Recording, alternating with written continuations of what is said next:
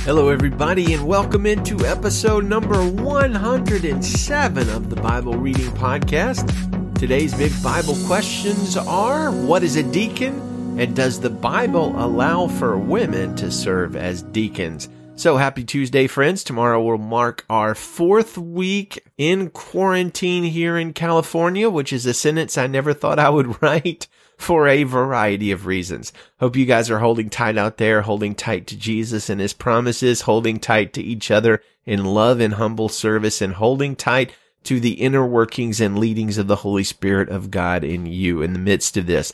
Today, we are continuing in our pursuit of a biblical gender studies degree and discussing a topic that is somewhat controversial, but probably not as much as yesterday's topic. And I am sort of kidding about the gender studies degree. But here is our big Bible questions.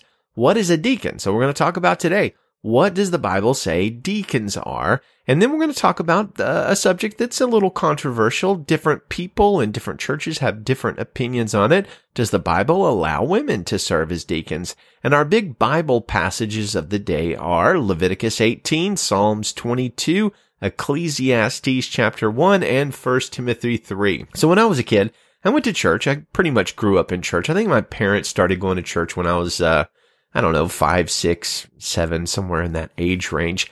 And I remember two important things about deacons from my childhood. Number one, deacons were the guys who were most likely on Sundays to wear a suit to church.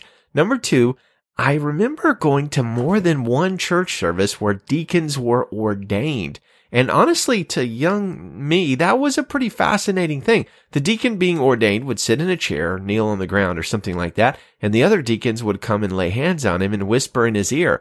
I think they were probably praying for him or something spiritually like that, but young Chase thought they were sharing like top secret stuff that were for deacons only. And actually, that was pretty interesting. I would have given up a pretty hefty amount of my childhood treasures to hear some of those amazing deacon secrets, which, again, we're probably just praying for each other. So what are deacons anyway? Are they besuited men that are solemn and tell each other secrets a few times a year? Probably not. Let's go to the Bible. Acts chapter 6, verse 1 through 7 sort of tells the origin of deacons. In those days, as the disciples were increasing in number, there arose a complaint by the Hellenistic Jews against the Hebraic Jews that their widows were being overlooked in the daily distribution. The 12 summoned the whole company of the disciples and said, "It would not be right for us to give up preaching the word of God to wait on tables.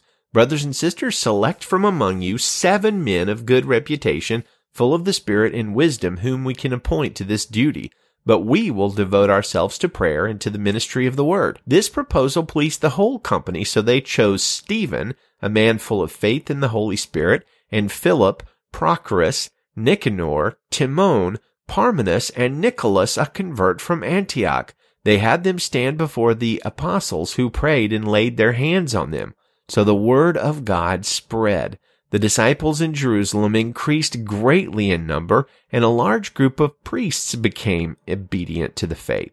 So a couple of translations of verse 2 there.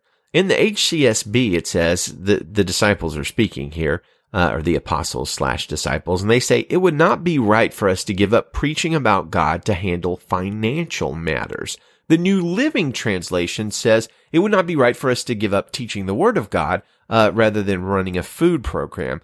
The Wycliffe Translation, way back in the day, says, "It would not be right for us to leave the Word of God and minister to boards," which is funny, but it's actually fairly accurate to what's in the Greek there. And maybe the best translation out there that I can tell that matches up with the Greek is the International Children's Bible, believe it or not, which says, "It would not be right for us to stop our work of teaching God's word in order to serve tables." So all of those translations are attempting to translate the phrase diakoneon trapezius, which essentially means to serve/minister to 4 foots, which is what the Greeks called tables back then, because, they had 4 feet. Deacons were called to bring unity to the early church, to take care of the people's needs and serve. A deacon, therefore, is a leader servant who ministers, or a minister who serves in a leading way, or a minister-servant who leads the rest of the church in ministry/service.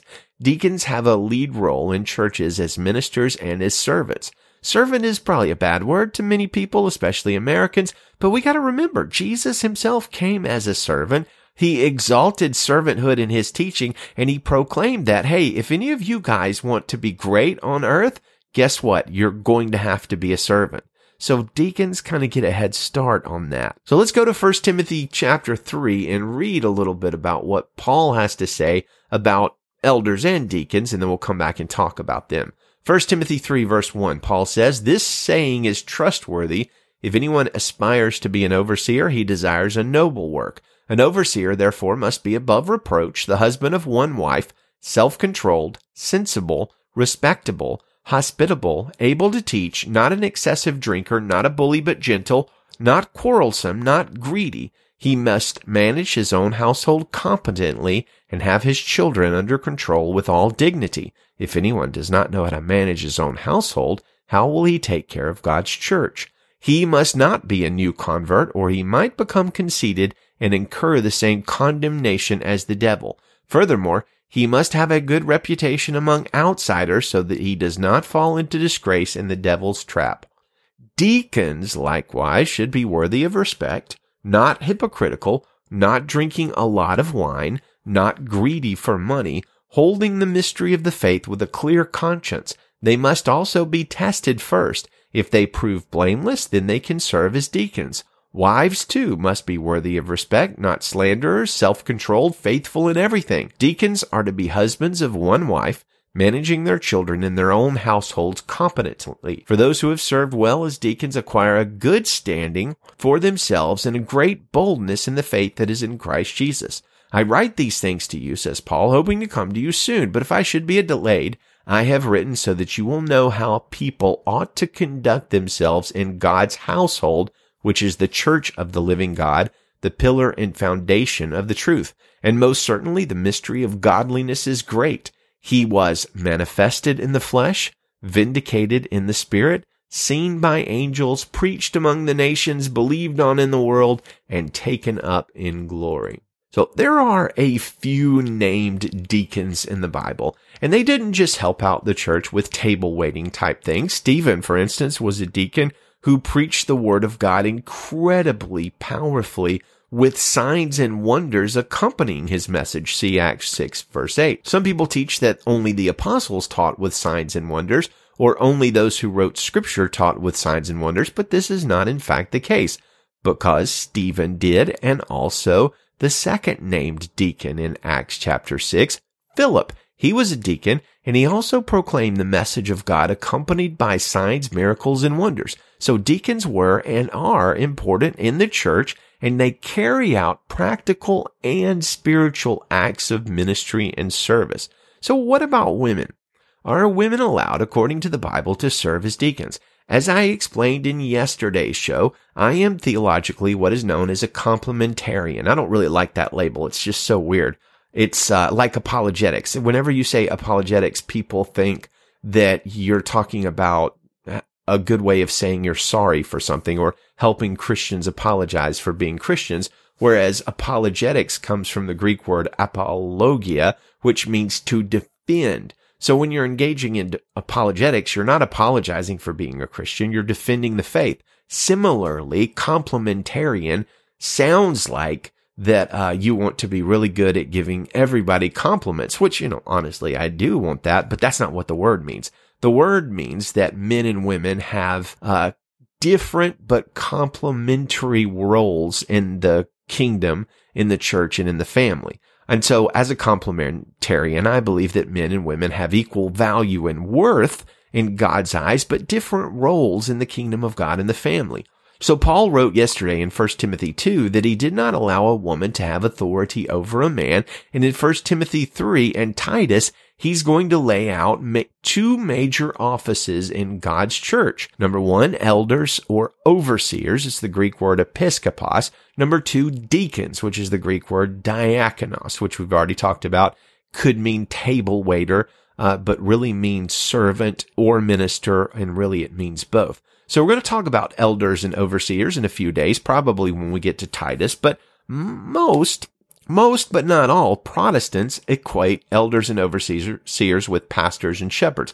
And I believe that from everything I can see in Scripture, that the office of pastor, shepherd, elder, overseer should be a male.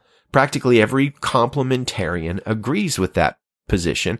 Practically every egalitarian, which is a school of thought that says that the Bible does not differentiate at all between the sexes in terms of role and function, does not agree with that statement. The egalitarian would say there's no difference, according to the Bible, in what men and women can do. We'll talk about that maybe a little bit more in a few days.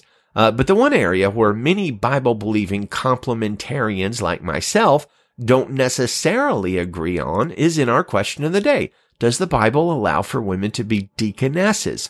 And you can see this disagreement come out in two of the more popular Bible translations out there. For instance, Romans 16 verse 1 in the Christian Standard Bible, which I usually use, says this. Paul writes, I commend to you our sister Phoebe, who is a servant of the church in Cenchrea. All right. And by the way, our youngest daughter is named Phoebe after this Phoebe. So that's what Romans 16:1 says. The translation in the CSB calls Phoebe a servant. Now, Romans 16:1 in the New International Version, or the NIV, says this, I commend to you our sister Phoebe, a deacon of the church in Cenchrea. So, two translations with two different words. The issue, of course, as you might have guessed, is that the Greek word diakoneon, which is the one there, can be translated either as deaconess or as servant. So was Paul commending Phoebe as a deaconess, or was Paul commending Phoebe as a servant? That's the rub, and it's our big question of the day. And you honestly can't tell grammatically from the passage in Romans 16:1. It's possible that Paul was commending her as both, but you can't just point to the word and say it's one or the other in that passage, because that word can equally mean servant or deaconess. So here's my take on the issue. In 1 Timothy and Titus, Paul gives qualifications for elders, overseers, and deacons. That seems to me and to many churches to be two different offices in the church. The elders seem to be tasked with teaching and leading, and the deacons tasked with serving and ministering. Some churches, however, particularly Baptist churches, seem to blend those two offices into one office and usually call that one office a deacon. In those cases, when that happens, the deacons usually serve as sort of a hybrid between how the Bible describes the office of elder/overseer and the office of deacon. Other churches, however, have two separate offices. The deacons, on the one hand, serve and minister, and the elders, on the other hand, lead and preach. Now, that doesn't mean an elder can't serve and minister, but it usually does mean that a deacon won't necessarily preach, although they will teach quite frequently. On a class, a small group, something along those lines. Now, when a church is set up in that manner, I see no scriptural issue whatsoever with having female deacons, because the Bible makes it very clear that there were women who did have powerful, critically important ministry and serving roles in the early church. Women like Phoebe and Chloe, which my eldest daughter is named after the Chloe in the Bible, women like Philip's daughters who prophesied, women like Priscilla, and many, many others. There were many women that had super important ministry roles in the early church. And in fact, as we've talked about before, the Bible indicates that a group of women traveled around with Jesus and paid and took care of them and was a benefactor for Jesus and the disciple team. So women were super important in the early church.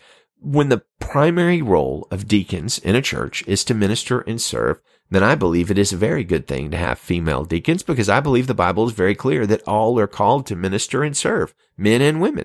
Three very prominent Baptists and one Calvinist, who is also complementarian, agree wholeheartedly with this position. And I want to read you some things from them. So we're going to get the take of John Piper, Pastor David Platt, theologian John Calvin, and pastor and seminary professor Thomas Schreiner. Now, this is only going to be a short take. You can kind of go find more of what these guys have written on this subject, but let's go to Piper first. What Piper says is this: were women deacons? Probably yes, he says. There are 4 observations that incline me to think that this office was held by both men and women. Number 1, the Greek word for deacon can be masculine or feminine in the same form, so the word itself does not settle the issue. That might be confusing to some of you who've not studied another language. English is kind of the oddball language, or an oddball language, because our words don't have gender. But other languages, their words do have gender, and that means they might have a different ending. The same word, if it applies to a male or a female, would have a different ending or a different beginning or something along those lines, slightly different spelling, pronunciation, etc. So in the Greek word for deacon can refer to men or women. So that in itself doesn't settle the issue. Number 2, says Piper, in the middle of the qualifications for deacons in 1 Timothy 3:8-13, which we just read, Paul says, the women likewise must be serious, no slanderers, but temperate, faithful in all things. This could mean, says Piper, the wives of the deacons, but it actually could also mean the women deacons themselves. The latter is suggested by the fact that no reference to women or wives is made in 1 Timothy 3:1-7 when Paul is giving the qualifications for overseers and elders. Since women were not candidates for the eldership in the New Testament, according to 1 Timothy 2:12-13, because of its authoritative function in teaching and oversight, the absence of the reference to women or wives in 1 Timothy 3:1-7 would be expected. But this confirms the probability that the reference to women in 1 Timothy 3:11 is to women deacons, not merely to wives of deacons. And Piper doesn't say it, maybe Platt says it later, but the Greek word there is the Greek word gune, and it could be translated as women, it could be translated as wives. It's a pretty multi-purpose word. Number 3, says Piper, the deacons were distinguished from the elders in that they were not the governing body in the church, nor were they charged with the duty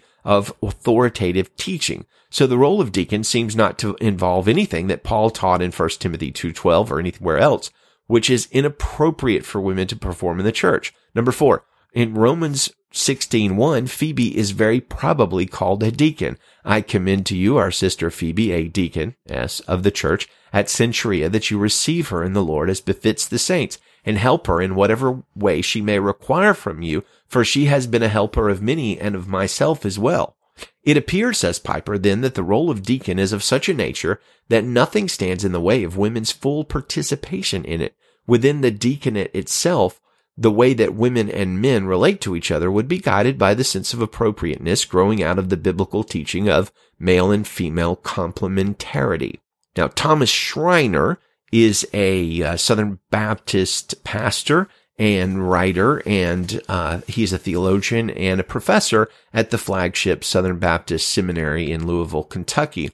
And this is what he says on the topic. Some worry that appointing women as deacons violates what Paul said in 1 Timothy 2:12, where women are prohibited from teaching or exercising authority over men. We must recognize, however, that deacons occupy a different position from elders, pastors, and overseers.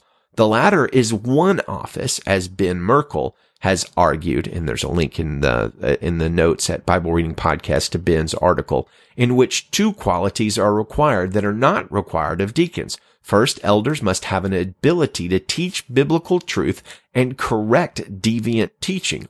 Second, they must have gifts of leadership. And remarkably, teaching and exercising authority over men is the very thing disallowed for women in 1 Timothy 2:12. Women, therefore, may serve as deacons because the diaconal office is one of serving, not leading. Deacons don't teach and exercise authority, but rather help and serve in the church's ministry. In many Baptist churches, deacons, along with the staff pastor or pastors, lead the church, but in these instances, the deacons are really functioning as elders, and in such cases, the deacons probably should be called elders, says Schreiner's, pastors or overseers. The earliest evidence we have is that deacons helped care for the poor and sick.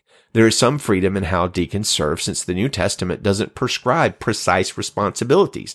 In the church I serve as elder, says Schreiner, deacons carry out many responsibilities. We have role-specific deacons, that is, deacons of finance, of hospitality, of ushering, of greeting, of building maintenance, of sound, and so on. The deacons don't meet together regularly as a group since their tasks differ dramatically. Christians who love God's word differ on whether women may serve as deacons, but the evidence presented here suggests that they may do so, and in such a ministry they are a great blessing to the church, and the women who serve are encouraged as they use their gifts. And I didn't read all of Schreiner's article, but there's a link at the website, BibleReadingPodcast.com, to his article on thegospelcoalition.org. And all you need to do is just come see the show notes for episode 107, and you'll see it there. David Platt, pastor in McLean Bible Church, which I think is in Virginia. He used to be at Church of Brook Hills at the seminary that I worked at there. And very occasionally I would see Pastor Platt, although we were not best buddies or anything like that. I think very highly of him. This is what he said in Secret Church, which is like a 12-hour intensive Bible teaching time, one of my favorite things to go to. This is what he said at Secret Church 2010. The last question there, what about women? We've seen the elders are men. What about deacons? And basically, there's two schools of thought on this one. Can women be deacons? There are two schools of thought. One says yes and the other says no. So here's the deal. There are Bible-believing scholars and pastors, says Platt, that I respect greatly that are on both sides of this picture. Some of you might be thinking, well, hey, look at 1 Timothy 3. It's pretty easy. It says deacons must be dignified, not double-tongued, etc. And then it says, in verse 11, their wives likewise must be dignified, not slanderous, but servant-minded, faithful in all things. Each deacon can be the husband of one wife. So some say, well, it's just that easy. But Platt says, I don't think it's necessarily that easy here. 4 things I want you to think about that point out what I think is a possibility that yes, women can be deacons in the church. And I want you to follow with me. Number 1, consider the translation. When you get to verse 11 there, 1 Timothy 3, you probably have a note. And in that note, in your Bible, at the bottom, it says, their wives there. And that there, Their, is not in some manuscripts. And the picture is many Bible scholars believe that this is just talking about women, not their wives. And there's ambiguity there. Consider the translation here. Consider the transition here. Paul transitions at that point in the same way that he transitioned when he went from elders to deacons, then to the third picture of what some would say deaconesses. Consider the elders' wives. Why did he not say anything about elders' wives, especially when an elder had more responsibility in the home and more leadership responsibility in the church, in a sense? They said nothing about elders' wives. And then consider what I call the Phoebe factor, says Platt. Romans 16:1, we already read it. I commend to you our sister Phoebe, a servant of the church at Cenchrea. And the word there for servant is deaconess. Deaconess, which would seem to point to a deacon role. And there are churches represented in this room that, if I could be honest, deacons basically serve as elders, and deacons are more of an overseeing body. If that's the case in a church, says Platt, then I would not say women should be deacons, because in that case, they're basically serving as elders in an overall role. But when it comes to somebody leading out in a hospitality ministry, somebody leading out in a variety of different ministries, and you look in the New Testament and you see 17 different women that Paul mentions that are in significant leadership positions in the church, doing different things in ministries in the church, serving in different ways in the church, I think the reality is that if we have a proper understanding of elders and deacons and where they fit, I think it makes total sense that it's certainly possible. So how it all works, every member of the church is a minister of the gospel. Ephesians 4 makes that very clear. Every member of the church minister. So that's Platt's take. And he obviously isn't making a strong case for women to be deaconesses, but he definitely seems to lead that way. And if I recall correctly, he led the church at Brook Hills in Birmingham, Alabama in that direction as well. All right, so John Calvin, I'm going to read 2 short little clips from him. Calvin says, he commends to them Phoebe, to whom he gave this epistle of Romans to be brought to them. Pause. That's very interesting. A lot of people say that Phoebe, the diakoneon, or the servant, minister, deaconess, was the one that carried the letter of Romans to the Romans. So that's what Calvin believed. He commends to them Phoebe, to whom this epistle of Romans was brought to them. And in the first place, he commends her on account of her office, for she performed a most honorable and a most holy function in the church. And then he adduces another reason why they ought to receive her and show her every kindness, for she had always been a helper to all the godly. So that's what Calvin says in his commentary on Romans. And in his Institutes of the Christian Religion, he says, deaconesses were created not to appease God with songs or unintelligible mumbling, not to live the rest of their time in idleness, but to discharge the public ministry of the church toward the poor, and to strive with all zeal, constancy, and diligence in the task of love. So Calvin is on team deaconess, Piper is, Schreiner is, Platt is, and this guy doing the podcast is, and my voice is not very important on that issue, but I'll say this. As a complementarian, one who has the sometimes unpopular view that the Bible very clearly teaches that men and women have equal value, but different roles. I do believe in women in ministry with all of my heart. I believe the Great Commission is given to men and women. I believe there's multiple charges to minister in the Word of God to men and women. We're all called to do the things of the kingdom.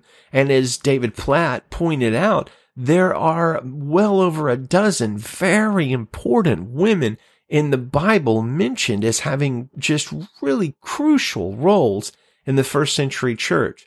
And I believe that women should have crucial, important roles in the 21st century church. And so that is why I believe in a church where there are elders and deacons, women can and should biblically serve as deacons. I'd love to hear your take on that matter. Maybe you disagree with that. I'd love to read. I mean, look, I can understand where you would come to that conclusion because it's basically a matter of how you translate diakonon in Romans 16:1 and how you take 1 Timothy 3. Is Paul talking about the wives of deacons, or is he talking about female deacons? I think he's talking about female deacons, and I'm persuaded of that because he says nothing about the wives of elders, which would seem to be there's more qualifications given to the office of elder, for one. And the fact that he doesn't say anything about their wives, but does emphasize the importance of wives for deacons seems really strange. It seems more likely to me that what Paul is talking to is the idea of women who are in that diaconal serving ministry role.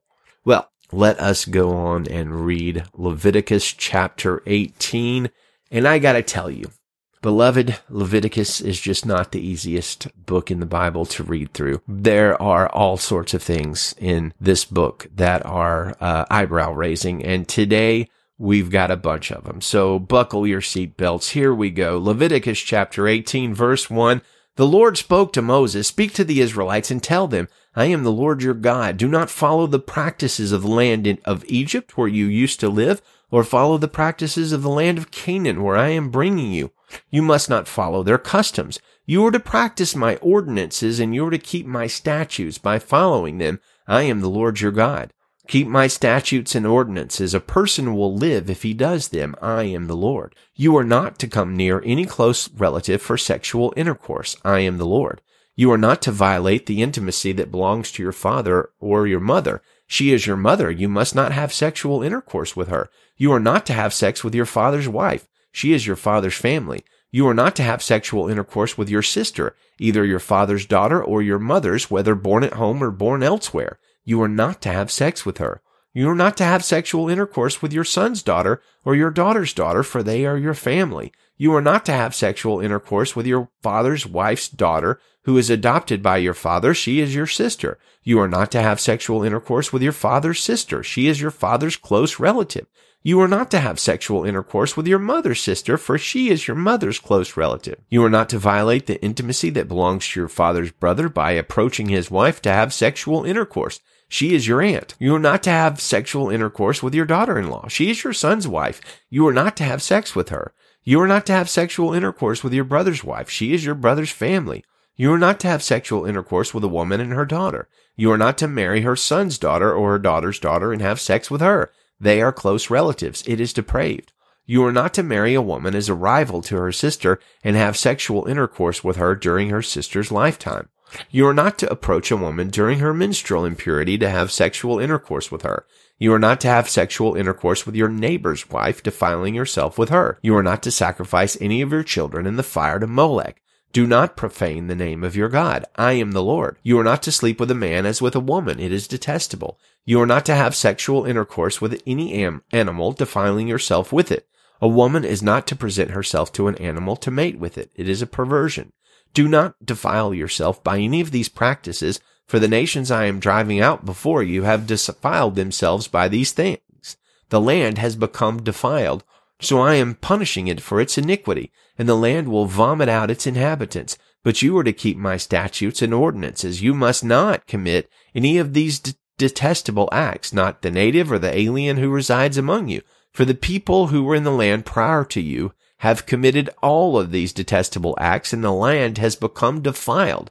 If you defile the land, it will vomit you out as it has vomited out the nations that were before you. Any person who does any of these detestable practices is to be cut off from his people. You must keep my instruction to not do any of the detestable customs that were practiced before you, so that you do not defile yourselves by them. I am the Lord your God. Psalm 22. Verse 1, my God, why have you abandoned me? Why are you so far from my deliverance and from my words of groaning? My God, I cry by day, but you do not answer, but by night, yet I have no rest. But you are holy, enthroned on the praises of Israel. Our fathers trusted in you. They trusted, and you rescued them. They cried to you and were set free. They trusted in you and were not disgraced. But I am a worm and not a man, scorned by mankind and despised by people. Everyone who sees me mocks me. They sneer and shake their heads. He relies on the Lord. Let him save him. Let the Lord rescue him, since he takes pleasure in him. It was you who brought me out of the womb, making me secure at my mother's breast. I was given over to you at birth. You have been my God from my mother's womb.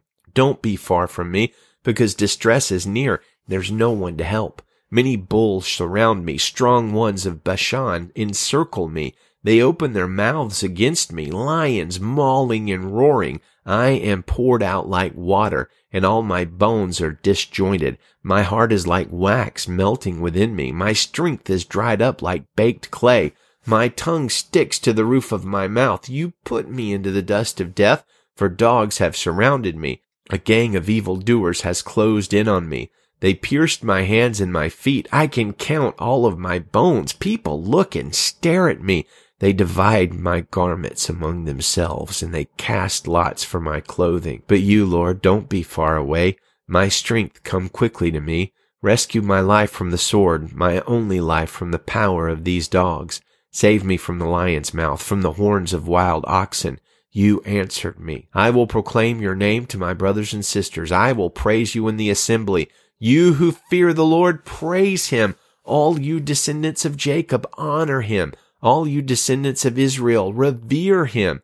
For he has not despised or abhorred the torment of the oppressed. He did not hide his face from him, but listened when he cried to him for help.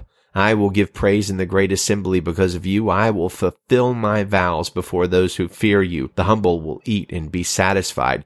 Those who seek the Lord will praise him. May your hearts live forever. All the ends of the earth will remember and turn to the Lord. All the families of the nations will bow down before you. For kingship belongs to the Lord. He rules the nations. All who prosper on earth will eat and bow down. All those who go down to the dust will kneel before him. Even the one who cannot preserve his life. Their descendants will serve him. The next generation will be told about the Lord. They will come and declare his righteousness to a people yet to be born. They will declare what he has done. Ecclesiastes chapter 1, verse 1. The words of the teacher, son of David, king in Jerusalem. Absolute futility, says the teacher. Futility. Everything is futile. What does a person gain for all his efforts that he labors at under the sun? A generation goes and a generation comes, but the earth remains forever. The sun rises and the sun sets, panting. It returns to the place where it rises, gusting to the south, turning to the north, turning goes the wind, and the wind returns in its cycles. All the streams flow to the sea, yet the sea is never full. To the place where the streams flow, there they flow again. All things are wearisome, more than anyone can say. The eye is not satisfied by seeing, or the ear filled with hearing. What has been is what will be, and what has been done is what will be done. There is nothing new under the sun. Can one say about anything, "Look, this is new"? It has already existed in the ages before us. There is no remembrance of those who came before, and of those who will come after. There will also be no remembrance by those who follow them. I, the teacher, have been king over Israel and Jerusalem. I applied my mind to examine and explore through wisdom all that is done under heaven. God has given people this miserable task to keep them occupied. I have seen all the things that are done under the sun and have found everything to be futile, a pursuit of the wind. What is crooked cannot be straightened, what is lacking cannot be counted. I said to myself, "See, I have amassed wisdom far beyond all those who were over Jerusalem before me, and my mind has thoroughly grasped wisdom and knowledge. I applied my mind to know wisdom and knowledge, madness and folly. I learned that this too is a pursuit of the wind. For with much wisdom is much sorrow. As knowledge increases, grief increases." Well, brothers and sisters, that is kind of a downcast place to end, but I do pray that the Word of God encouraged you today. I do pray that in this hour of quarantine and difficulty, you will look to Jesus and remember His great love, His proclamation of the gospel, His gift of the Holy Spirit that He offers to all who are saved by Him. Look to Him and be strengthened. Look to Him and believe. Look to Him and be delivered. Look to Him and be saved. God bless you and Godspeed.